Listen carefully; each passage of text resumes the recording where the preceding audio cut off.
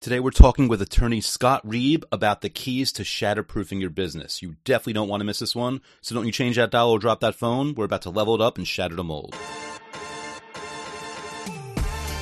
Question.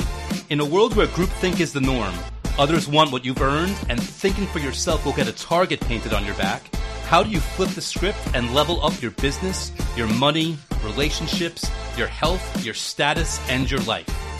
That is the question, and this podcast will give you the answers. My name is Andrew S. Kaplan, and it's time to shatter the mold.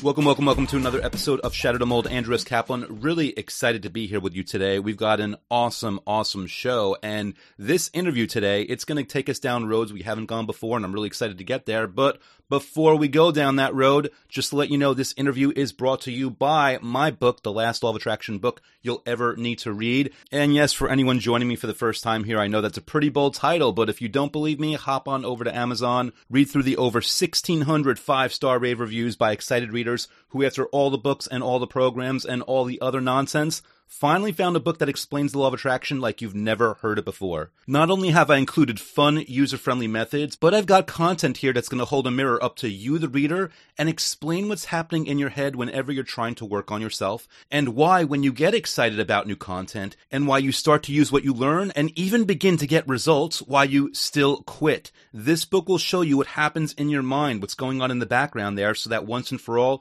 you can finally invite and manifest the things that you want the most. So check it out on Amazon by going to lastlawofattractionbook.com. That'll auto forward to the Amazon listing where you can get it on Kindle or paperback or audiobook. But if for any reason you don't want to pull out your wallet but you still want to see what this content is all about, I've also got my YouTube channel. That's youtube.com/AndrewCap. That's where I feature law of attraction expert interviews, where I teach new methods, I answer important questions, and I've got a few other surprises there as well. But with that said, let's get straight to today's interview. I'm going to switch up mics and we're going to begin our chat with Scott.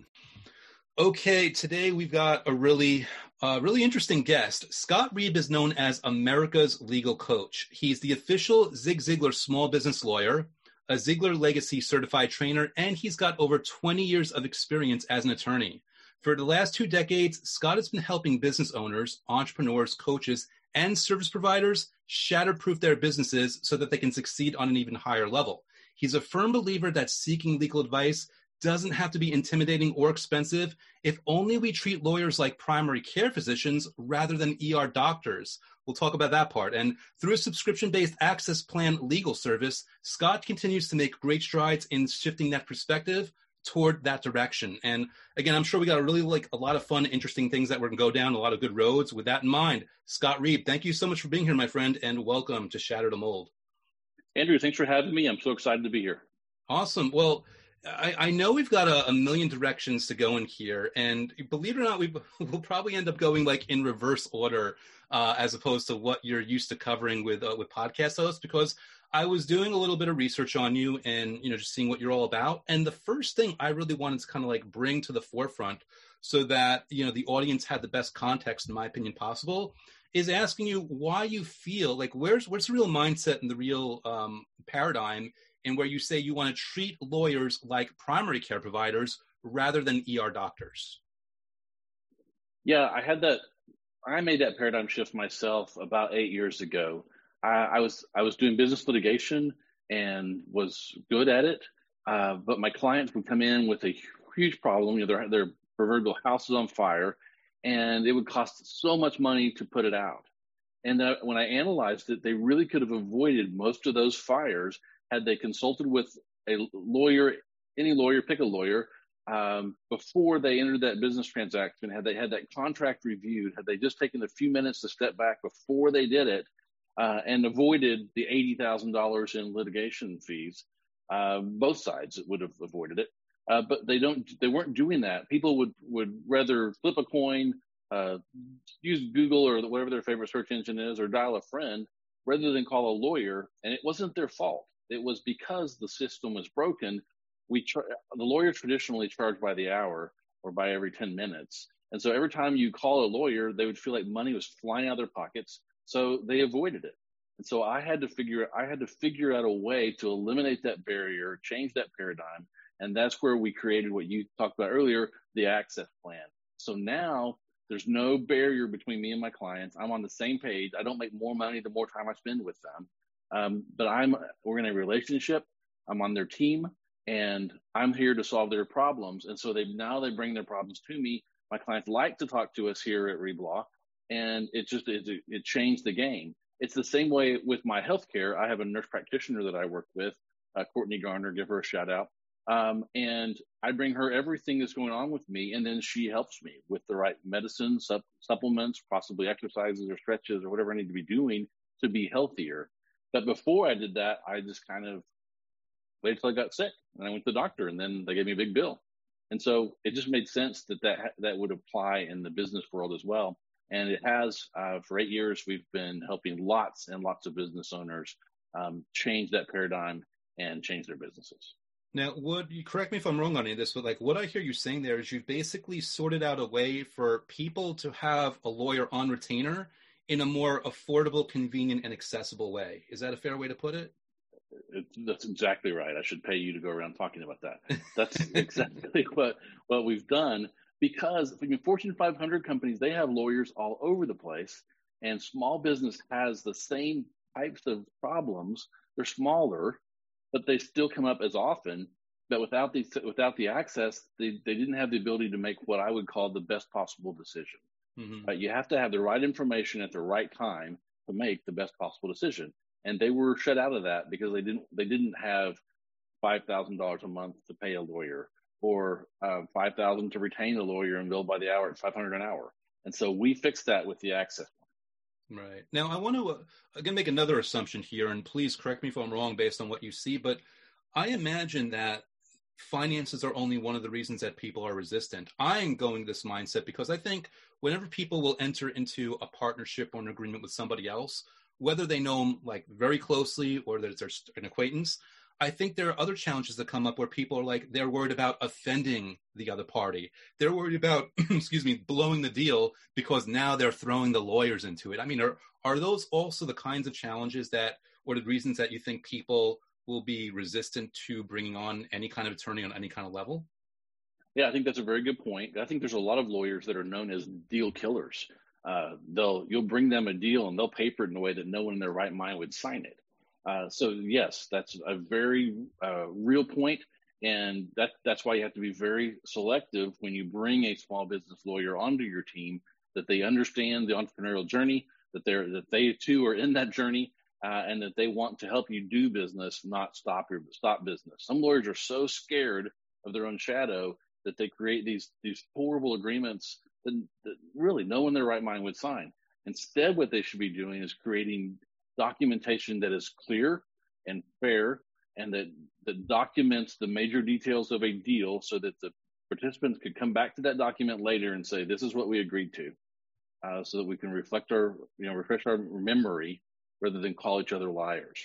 And that's why you need it. And it keeps honest people honest. But you're exactly right. There is a resistance to it because they don't want to offend people. It seems like, you must not trust me if you're asking me to sign a contract. Mm-hmm. It's the opposite of that. Because I trust you and know you're a person of integrity, we're going to do this in writing so that we can both look back and make sure we stay on the same page. Yeah, it's because I view this as a good long-term situation where I always want everything to be accounted for. I'm doing this courtesy. That's to me a better paradigm. You also mentioned documenting, by the way, and again, on my research on you, one thing you talk about is the art of documenting the deal, about keeping people honest specifically. I figure let me turn it over to you to kind of expound on what you mean by that and what really is the art of documenting when you say that. Yeah, like you've mentioned, people are kind of scared for multiple reasons of doing contracts, doing agreements. One is the money, two is they don't want to offend people, and other is maybe they don't feel like they can do it. They don't have the ability. They haven't got the training. And some of that is true. Mm-hmm. But there's a way that you can document your deals in an email, for instance, where this is a longer conversation, but you have a meeting on the phone with someone and discuss the deal you want to have. If you and I are putting together a consulting deal, then we would talk about the points of things that you could do for my law firm to help us grow. And so we would put those 5 points down. I'd be writing during our conversation. Then we would talk about how much you would charge, and we'd write that down. And then when would the payments be due? And we would write that down. And then we would talk about, well, if there's going to be any kind of dispute, we want that to go to mediation. So we write that down.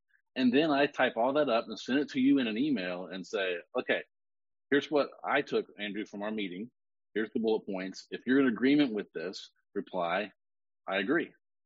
Now I have a very simple written agreement with electronic signatures of what my deal is. Is that perfect? No. The better thing to do at that point would then be take that to your business lawyer that you have in a relationship with you, and have them then put it into a contract form that you've now done the heavy lifting for them. So even if you're paying them by the hour project, it should be less expensive. But even if you don't do that, you have an enforceable agreement. You have something you can go back to and tag and say, okay, that's what we said. That's when the payment was due. Thank you for reminding me. We can look at it. And it's really that simple, but you have to take the time to take good notes and then get clarity back and forth until you get to the right list of these are the deal points.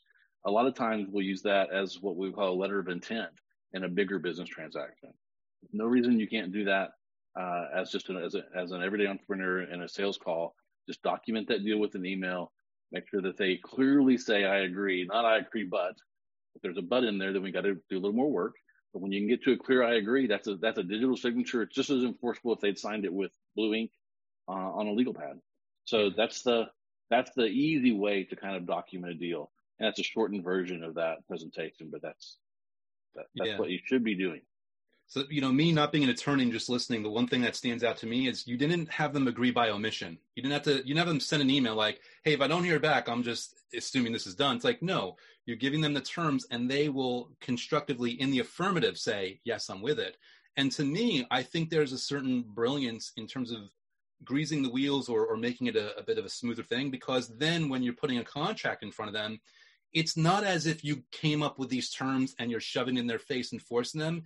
It's things that they wanted already, it's like they put it out there. You're just giving it to them now on a piece of paper that they've already agreed to. So me hearing this, there's almost like a compliance ladder to this of more yeses getting to something where it's a little more in stone, but it isn't in a way where a person felt like they were bullied into it or they were pushed into it or they were ever outside of the decision-making process. Is that a fair way to put it based on your experience? That's very fair. And most of us, those are going to be very repetitive points. We're going to be having very similar conversations every day with different clients. So that should get easier and easier for you to find the 10 or 15 deal points that you have to have nailed down in order to do business with someone, so that you should be able to have kind of a conversation starter that maybe it's a written form, maybe it's a document you're typing into, where you know exactly what you're going to ask them each sales call. And then it's really easy to send that email. And the more you create a system for that, the easier it will be. And the more likely you are to actually use it. So create a system for it. Again, I would encourage you to get a business lawyer with you on that project, help them create the terms that you would use on a daily basis, and then actually come up with a template and possibly you could push those into after they've said, yeah, those are the right deal points. So you have a full-blown legal document. But if you can't get there, it's okay, because sometimes you just can't. I mean, there are lots of cases of deals done on napkins.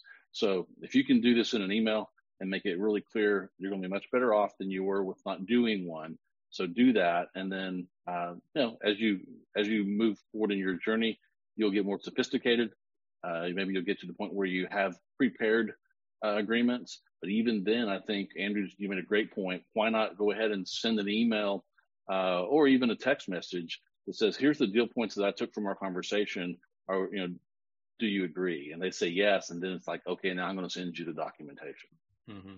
I love it. Like you said, just one more yes. I think that's a great process to build into your sales system. Yeah. And, it's so funny because it makes sense in legality terms, or lack of a better word. It makes sense in business. It makes sense in relationships. It makes sense in life.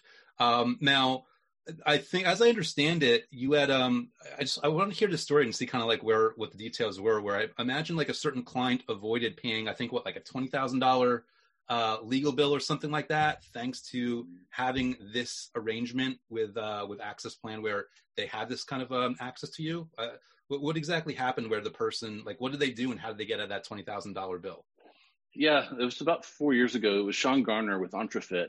He had just come on board with Access, and And that was a long sales deal. It took about 3 years to convince him to come on. He came on, and a contract came in, and literally he had his pen in his hand, getting ready to sign that agreement. And then he went, "Wait, that told me I'm never supposed to sign another document that his team hasn't seen."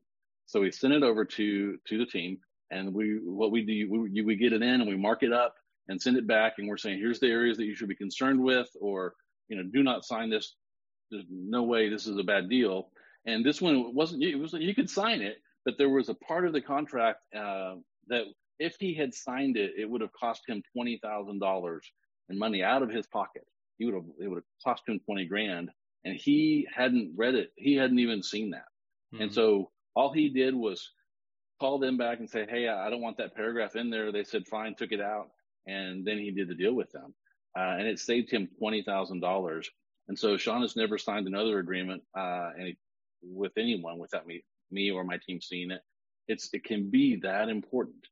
Not always, sometimes it's not, but it can be. And so why not have someone review stuff before you sign if it can be affordable? The ROI on it is huge. And there's sometimes you're making mistakes and just don't even know what they're costing you now because it won't show up for a few years. And it's not that you're never going to make a mistake ever just because you have a lawyer, but you're going to make smaller mistakes. You're going to make smarter mistakes. And then if you have a relationship with somebody that can help you minimize that mistake when it pops up. Mm-hmm. And so that's back to that first question you said about the primary care. The faster someone can jump on a legal problem, the smaller the problem. Yeah. Like a lot of stuff that I've kind of gone through my show, just in terms of, healthy habits, dealing with your energy, productivity, I think it all kind of links together. To me, this area of what you do, this is another important piece, because if you're treating something like an ER doctor, that means all hell is breaking loose. That means all of a sudden you're under stress and you can't really cope with whatever might be going on. That means you might have your finances locked up, that you need them to pay for employees or to pay on another contract or who knows what. So I kind of keep what you're saying. I would go so far as to say, like, there are many areas in addition to law where you want to treat things as a primary care provider. Like you want to whatever measure you can, you always want to be intelligent and strategic, because you're right. Like, we're all imperfect. We all make mistakes, but the fewer mistakes you can make, the better. And the smaller mistakes you can make, the better. So it all adds up. Yeah. I mean, here's a book title for you: The Proactive Entrepreneur. As a business owner or entrepreneur, you should be spending time with your accountant on a regular basis. There should be a relationship there, and you should be proactive with your cash flow requirements, with your tax planning, all of that stuff. So you need to be proactive. With your banker, you should be having regular conversations with your banker about, is my account serving me? Do I need a line of credit here? Am I paying too many fees here? If you're not proactive, then you're just wasting money. So be proactive with the insurance for your business. You need to have a relationship with an insurance broker that can make sure you have the right coverages, because maybe you've started some new thing during COVID that they don't even know you're doing. Well, maybe you're not covered, or maybe there's some great coverage you could get for a good price. If you don't have that relationship and you're not being proactive, you won't get it. And then everyone should have a business coach, and they should be making regular appointments with that coach and spending time with them and getting that accountability and getting that bird's eye perspective of their business so you can move forward. Without those things, it's very hard to be super successful. Can you find some success? Sure. But if you want to be a high performer, you've got to be proactive in at least those areas. And then you'd mentioned health too, which obviously should be there, health and fitness. And then even if you take it one step, even to the mental health, that we should be spending time doing mindset work. So yeah, I mean, the more proactive you are as an entrepreneur with those type of things, the happier you're going to be, and the higher levels of success, the more you can level up that business. Yeah, and I realize as we speak about this, at least from my perspective, sometimes it's easier said than done. But to anyone that might be listening, about all these areas that you want to be like looking over, to me, it shouldn't be this thing where you're spread out too thin and you could just barely do them. It should be a thing, in my opinion, where you're structuring your life and your business so that these are normal parts of the process. So that's just another area, not something that you have to reach in order to accomplish, but something where it just happened. So again, I mean, credit to you for putting something together where, at least from the legal perspective, people have access to something where they can, I don't want to say get that tune up or that oil change, but they have access if they need it. You bet. Yeah, and Zig Ziglar had his wheel of life, that you would go around the wheel and grade yourself once a month, once a quarter, once a year, to check and make sure that you're in the right spot in those different areas that we just discussed. And I think that's a good habit for listeners to get into, is that just do some checkups and make sure that you are paying attention to these areas, because you kind of have drift. You'll get focused on one thing and neglect other things. And so if you'll kind of regularly do a checkup, again, that's a good place to have it for your business coach, but just to make sure that you're not neglecting something unintentionally. Very good point. Very good point. Now, we've been talking for a little bit here, and I'm not sure if we've covered any of this already, but I understand that one of the things you like to share and teach to people are 5 strategies for shatterproofing your business. So feel free to let me know if we've hit on any of them yet, but I figured turn the floor over to you to share what those might be in hopes that it'll serve people listening right now. Yeah, one of them is, we have talked about, is document everything. So your contracts, your business, anything you're doing in your business, you need to have written proposals, written agreements. You need to have written minutes for your business. You need to have your business documented right. Document everything. But the first strategy is assemble a team of key advisors so that you can be proactive. And those are the people we just talked about. So the next big strategy that they need to be implementing in their businesses is build it on the right foundation. And that's where we're talking about the enterprise structure. And we're talking about corporations, limited liability companies, trusts. And you need to have your company built for your goals and dreams. Our partner says the only reason you have a business is to achieve your life goal and dream. I believe that. And so if we're building dreams, then we need to make sure we're doing it in a protected way, so that when we reach some modicum of success, take some assets home, that we aren't putting them unnecessarily at risk. There's obviously some risk in business and in everything. But if you build it right, then what you take home as the fruits of our labor should be protected from the liabilities of your business. But if you're running as a sole proprietor, for instance, then it's wide open. They can come take everything from you. They can take your business assets. They can take your personal assets if you mess up.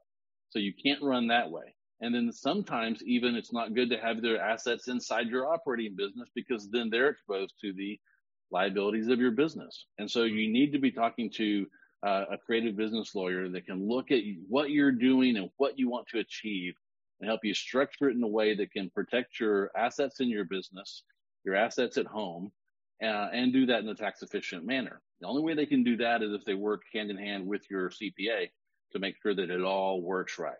But you want to build it on that solid foundation. Hey, if you've been in business 5 years, 10 years and haven't done that, that's okay. Go back and fix it now. It may cost you a little more now than it would have at first, but that's okay. Hopefully you have more money. But go back now and fix it. It's just like we have to, in Texas, and there's foundation companies on the radio every 5 minutes, because our soil moves around a lot and people haven't built their houses on solid foundations. And so they're having to jack them up with piers. It's the same process. Let's go back under your business, get the right foundation there, and then you're ready to start leveling up and scaling that business, and know that it's as safe as it can be. And so that would be it's actually the second strategy. The last 2 strategies deal with intellectual property, right? So we're on your podcast, which is your intellectual property, and I've noticed some copyright notices around different places and stuff that you do. That's important because that's the way you protect it. A lot of people are unintentionally, hopefully, using other people's intellectual property. You'll see them reposting things on social media. They'll take whole blog posts and just write and put them in their blog as if it's theirs. Imitation is the highest form of flattery, but it's also not legal. So you got to watch that. My clients get letters every year from copyright holders notifying them of an infringement. And there's no defense. One of the biggest things I see is people will hire a webmaster to create a web page for them or a sales funnel, and they'll use images that they didn't buy. They weren't careful to make sure that they were common use images. someone else owned that image, and suddenly you're on the hook for $5,000-$10,000 in damages because you've used their image without permission. It's not hard to solve that problem if you are proactive and make sure that you only use images that you own and control. Not that hard. But if you mess up, it could be a big deal. You also have to be careful with your branding, because you could pick a really cool name for a podcast and then find out that when you get 5 years into it, that someone else had trademarked that name and was building it, and you just didn't know it. And now you've built your brand on someone else's. You're infringing. You have to back up and redo the whole thing. That's also a nightmare. Yeah. Yeah, go ahead. I was just say, quick funny story.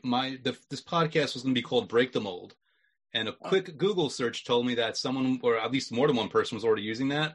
That's when I'm like, all right, I'll just level it up, and that's we went to Shatter the Mold. So it's funny that you mentioned that was part of even my creation process and making sure I wasn't infringing, and it got me a better title actually. So hopefully, then people, when they are being this cognizant and they're being this proactive, they actually might end up backing up to a better idea if something's already been taken anyway. You bet. Yeah. So use your creativity, and then have someone look and make sure that we can actually use what you want to use. And then the last strategy is protect your intellectual property. So when you come up with that great brand name, then have it trademarked. If it's your company name, great, trademark it. If you've got online courses, register them with the United States Copyright Office. If you don't register this intellectual property, it's much more difficult to actually stop someone from using it. With copyright, until you registered, you can't stop them really. It's very difficult. There are some new ways coming up with some small claims stuff in copyright law that's really cool. But registering it gives you the key to the courts and to get damages. So if they've made money with your course, for instance, then you can get that profits back, and they have to pay your attorney's fees, those are two huge things. And copyright's not expensive. So if you're creating a lot of content, look at registering that content. Register the content of your website if you've got a lot of content on there. And then if you're writing books, make sure that you're copywriting those. If you're having them published by a publisher, they're going to help you do that. But if we're self-publishing, like a lot of us do, then make sure you're registering that copyright. Otherwise, someone can take your ideas and reuse them. And there are a lot of pirates out there. I've seen I have a lot of our clients from the digital space, and I've seen some big names that the listeners would recognize who have had their courses pirated, and then you have to go stop it. And then it's just then you're just chasing it around. If you don't have it registered, it can be very difficult. So those are the 5 things. Establish it on a strong foundation, document everything, have a key board of advisor to be proactive with those issues about your business. Don't use anyone else's intellectual property, and protect your intellectual property. If you'll do those 5 things, it'll go a long way to shatterproofing your business, which means that when the rocks of life hit that windshield of your car, they're not going to come through and hit you in the face. They're going to mark the windshield where you can get with your legal team and address those things quickly. Yeah. And, this is just an opinion here, and I could be wrong, but I think this stuff really weighs. It doesn't even weigh a lot when you've just started out and you've invested less than 10 grand. It's like when it's a 6, 7 figure, 8 figure, 9 figure business, that's where this stuff really comes down to. And it's really important that even if you didn't do the right things in the beginning, as you're growing, at some point you should identify, like, listen, I'm about to hit 7 figures and something might be missing here. Now there's a lot more on the line, because back when it was a smaller business, I did not choose to buy that house with that mortgage, or right. I did not invest in X, Y, Z, or I didn't take out that business loan, or whatever it might be. There's so many different moving parts. So, thanks for answering that question and bringing that to people's awareness, because I think it really is important for people to be cognizant.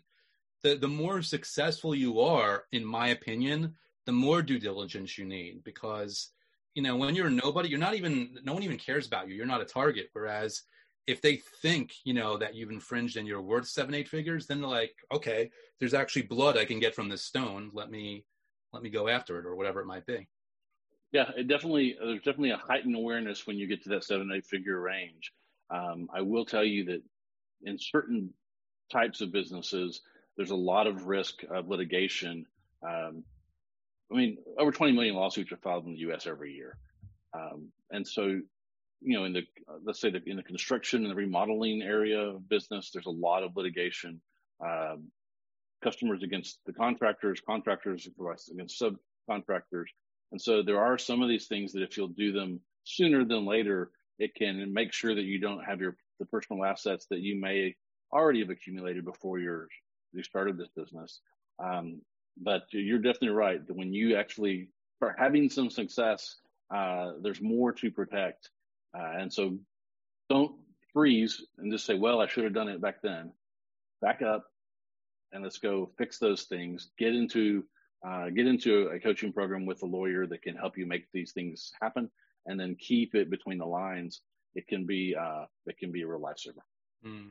Great. Now, you mentioned it before, like it kind of like snuck in there as you were describing things, but I heard you use the word or the term trust. And I don't want to open up a Pandora's box, and I don't want to open up a conversation that gets really complicated and it'll go another 4 hours. But I am wondering if you could answer, like, to what measure do trusts basically have the ability to protect assets or to protect a person or a business? Yeah, the rule of thumb in asset protection is that if you can control it or get access to it, it's not protected. And so, like that's real popular for estate planning. It's called the revocable or living trust. Well, those have no asset protection to them, because if it's your trust, you're the trustee of it, you're in charge, and you're the beneficiary, so you have access to all of the assets in the trust. So there's no asset protection. If you form what we call an asset protection trust, where possibly someone else is the trustee, or maybe at least you have a co-trustee, so you don't have full authority to take the assets or income out of it. And then there's rules to the trust that say, you can take so much income out per year, or you can get to so much principal per year. And that kind of trust starts having asset protection. I'm getting tongue-tied. Even more asset protection comes if someone creates a trust for you. Say a grandparent decides that they want to create a trust for a grandchild that they know is going to be entrepreneurial. They hire a lawyer to create an asset protection trust, throw $5,000 in that trust, and then say, go have fun and make some money. As long as the entrepreneur that received that trust never puts their own money in that trust, it's not their money, and they didn't create it. And so those are very protected trusts. And we have lots of clients that are using that format to build businesses, but you have to have someone to create it for you. By having that one more degree of separation, it gives you that asset protection that you need. Mm-hmm. But a lot of business owners are using trust as what I would call the top of their structure to achieve a high level of asset protection. And it sometimes depends on what your business is. There's a lot of people in real estate business that are using some trust to protect their business assets. But yeah, it's becoming a popular tool. We're not just seeing corporations and LLCs anymore. Yeah. And does irrevocable trust kind of fall into all that also? Yeah, I'm sorry. Yeah. And so when you asset protection trust is irrevocable, so once you set that in motion, you can't stop it. So if you put your business assets into that asset protection trust, which is irrevocable, you can't just unwind it at a whim. So you've lost some control. So then you start getting the asset protection capabilities. There's probably less than 3 out of 10 on businesses that are using that structure, but it's definitely something to look at, like you said, as you get more successful, or if you're a young entrepreneur and possibly have someone that could bless you with that kind of a trust to start your business. Because if you had $5,000 in seed money to start some sort of an online business, that'd be a pretty good deal, and it'd be built in a way that people could never get to it and take it from you. Got it. Awesome. Yeah. I'm glad I asked. I think good information to know. So one other piece, and we were already talking about this before, and then we went around in circles just because that's me. I take us everywhere. But one thing I know you've spoken about on my research is signer's remorse. And I'm not sure if you mean in terms of the person that you're serving or the person that they're making the deal with. But I do have an understanding that I think you've got like 8 questions that you should ask in order to eliminate that. I definitely want to make sure we got that into the interview because I'm very intrigued to hear what those are. Yeah, and we kind of covered the other side of that. If we're trying to create a contract from it's our contract, we're asking someone else to sign it, putting those deal points together. It's the mirror image of that. So now someone else is giving you a contract, and you're like, oh no, I don't read legal. I don't know legal mumbo jumbo. What do I do? Well, you take a breath, because you know more than you think you do. You can read numbers, so you know what dollars are, you know what dates are. So that's a good place to start. And so you want to go through, and I won't do all 8, but you're basically going to go through this contract and mark up some key areas. So you want to know who are the parties to the contract, and is that correct? Do they have the right names at the top of it? Now, if it has your name personally and you have an LLC, that's bad. That's got to be changed. It's got to be your LLC on the contract, not you personally. That would be the first thing you'd want to look at. But if you signed it with your name there, you would have signer's remorse at some point because you're on the hook for it. The other thing you want to start doing is looking and go through and highlight every date that you can find in the contract. So the dates are, when does this contract start? When does this contract end? When do I have to do certain things? When does the other party have to do certain things for me? You want to highlight all those dates, and then you look back. Do all those dates work for me? Do they help me achieve my goal in this contract? If they don't, then they got to be changed. But you've now marked them. Another thing to look for would be dollar signs, right? So everywhere there's a dollar sign in that contract, highlight that thing, and then go back and make sure that the dollars match your notes or your understanding of what this deal's supposed to be. And again, do these dollars achieve your goal for this contract? That would just be a few of the type of questions that you would ask. Another one would be there's a thing called choice of law, which basically means what law will be applied to this contract. Well, I'm a Texan. I want Texas law to apply. You may want Georgia law to apply. You may want California law to apply if you're crazy. You may want New York law if you're a little less crazy. Right. But you should be able to pick, if you're signing a contract, should have something to say about that. And so if it's far away, that could be a problem for you. And so you'd want to think about that. Another thing that I always would tell people to look for is some sort of a dispute clause that says what happens if we don't agree. Do we just go right to court, or do we mediate? Do we arbitrate? What are those steps? I'd want to highlight those and make sure those are clear and that I'm good with how that works. If not, that's another point of discussion. I'd also want to have something in there that said that I get, that the winner in a dispute gets their legal fees paid. That's an important thing to look for. And then what are the remedies? So you could, if I default, if I don't do what I'm supposed to do by the dates or by the dollars, what happens? Do I owe a whole bunch of money? Do I have to, what do I have to, what happens to me? And then if they don't perform, if they default, what happens to them? And so I'd look for that in the contract. That should be clear. If you get all those points clear, and I could have missed one or two, then that's a contract that you shouldn't have signer's remorse over because you've been careful and thoughtful about it before you've signed it. But let's be honest, most people look at those things and go, okay, yeah, I'm sure it's right. They wouldn't have put on all this trouble to put this together. And a lot of people, they pay what Eben Pagan, he's a marker. He used to talk about wanting a tax. Like you want something so bad that you sign the dotted line or you agree to something just because you want that deal or you want that status or you want whatever it is without even thinking about like, well, should I hang back here and make sure everything's just right? So I always think wanting a tax is something really to watch out for. Now, and there's some deals that are take it or leave it, and the longer you've been in business, you'll know which ones those are, and sometimes they'll tell you.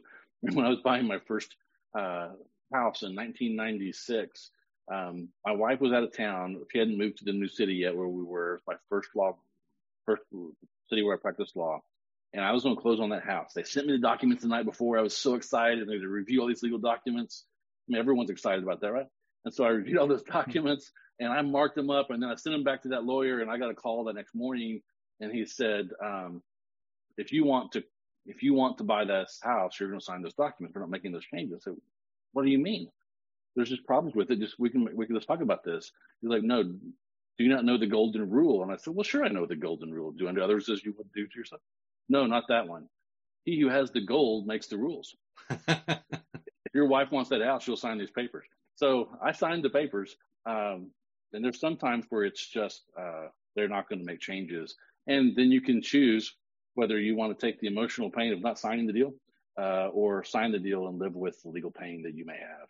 Yeah. But most deals in small business area, there's some room there. And a lot of times they're putting things in contracts just because they can. And if someone says something, they're, oh, okay, they'll take it out. Yep. They're not trying. They're not like, it's not mean. They know people aren't careful. Yeah, they're not careful. So if you're not careful, yeah, I'm gonna take advantage of that situation. So don't be that person. Be proactive.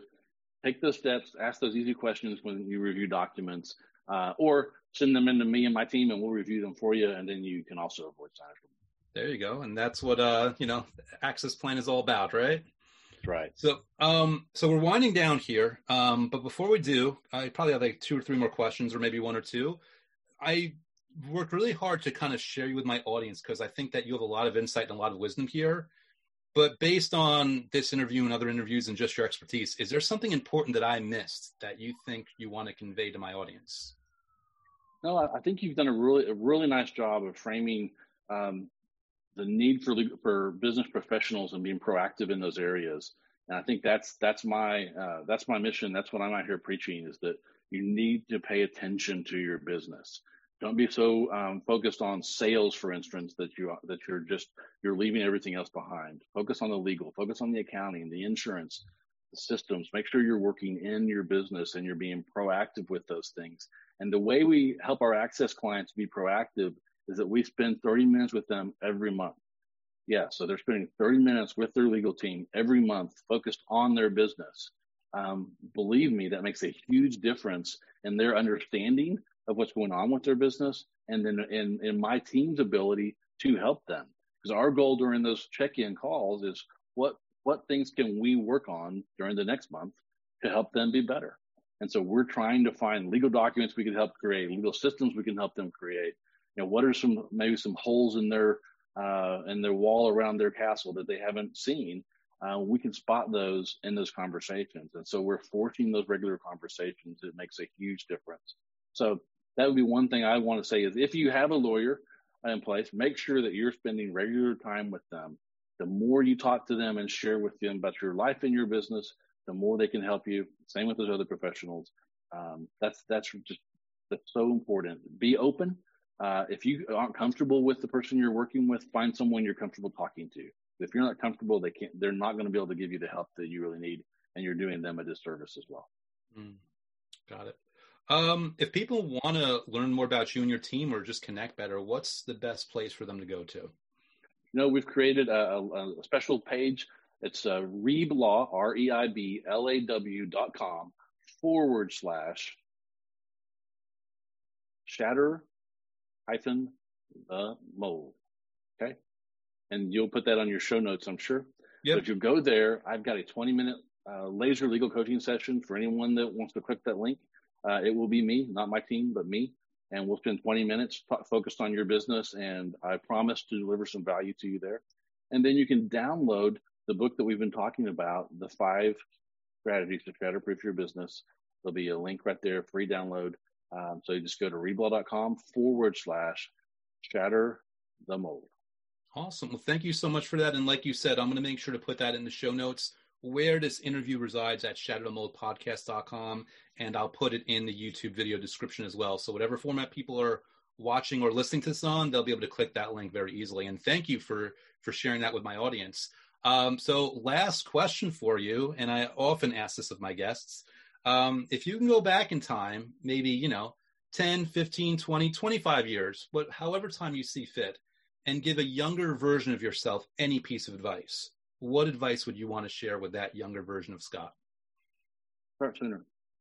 I didn't start my own firm until I'd already been practicing about 10 years. I would have started sooner.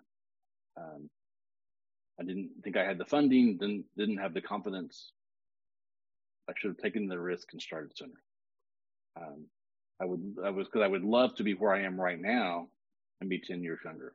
I'm 52. I still feel great, but I don't feel the same as I felt when I was 42.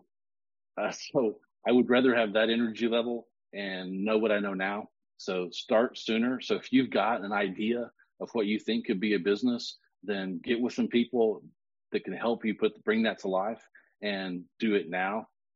Don't wait to get everything lined up, all the stars aligned. Take a chance. The world of entrepreneurs is fun. It's exciting and very rewarding. There's not comfort in a job. There's a false paradigm that you have comfort in that paycheck. There's not. You can lose that job tomorrow. I hope you don't. But you can. If you can build your own if you can build your own income streams, those are much more dependable, and you have much more control. So I would encourage you, do it sooner. Get out there and start your journey. And then I know we're both here to help you along that journey. Reach out, but start it sooner. Don't wait. Awesome. Well, Scott, thank you so much for what I call just a lot of wonderful wisdom. I think I'm so glad that I had you on the show here. I haven't had the chance to really share, legal insights, or, any kind of on that kind of level of my audience. So thanks so much for being here, for sharing what you know, and for encouraging people to take things at a much better level and position themselves better for their success. I really appreciate it. Oh, thanks for having me on. I really enjoyed it.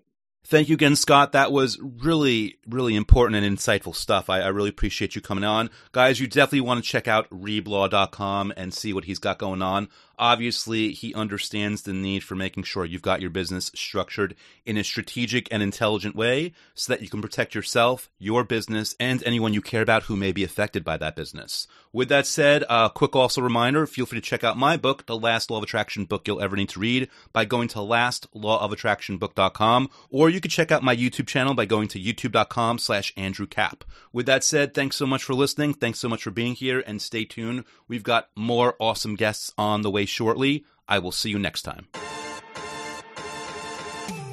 Thank you for listening to Shatter the Mold at www.shatterthemoldpodcast.com. My name is Andrew S. Kaplan.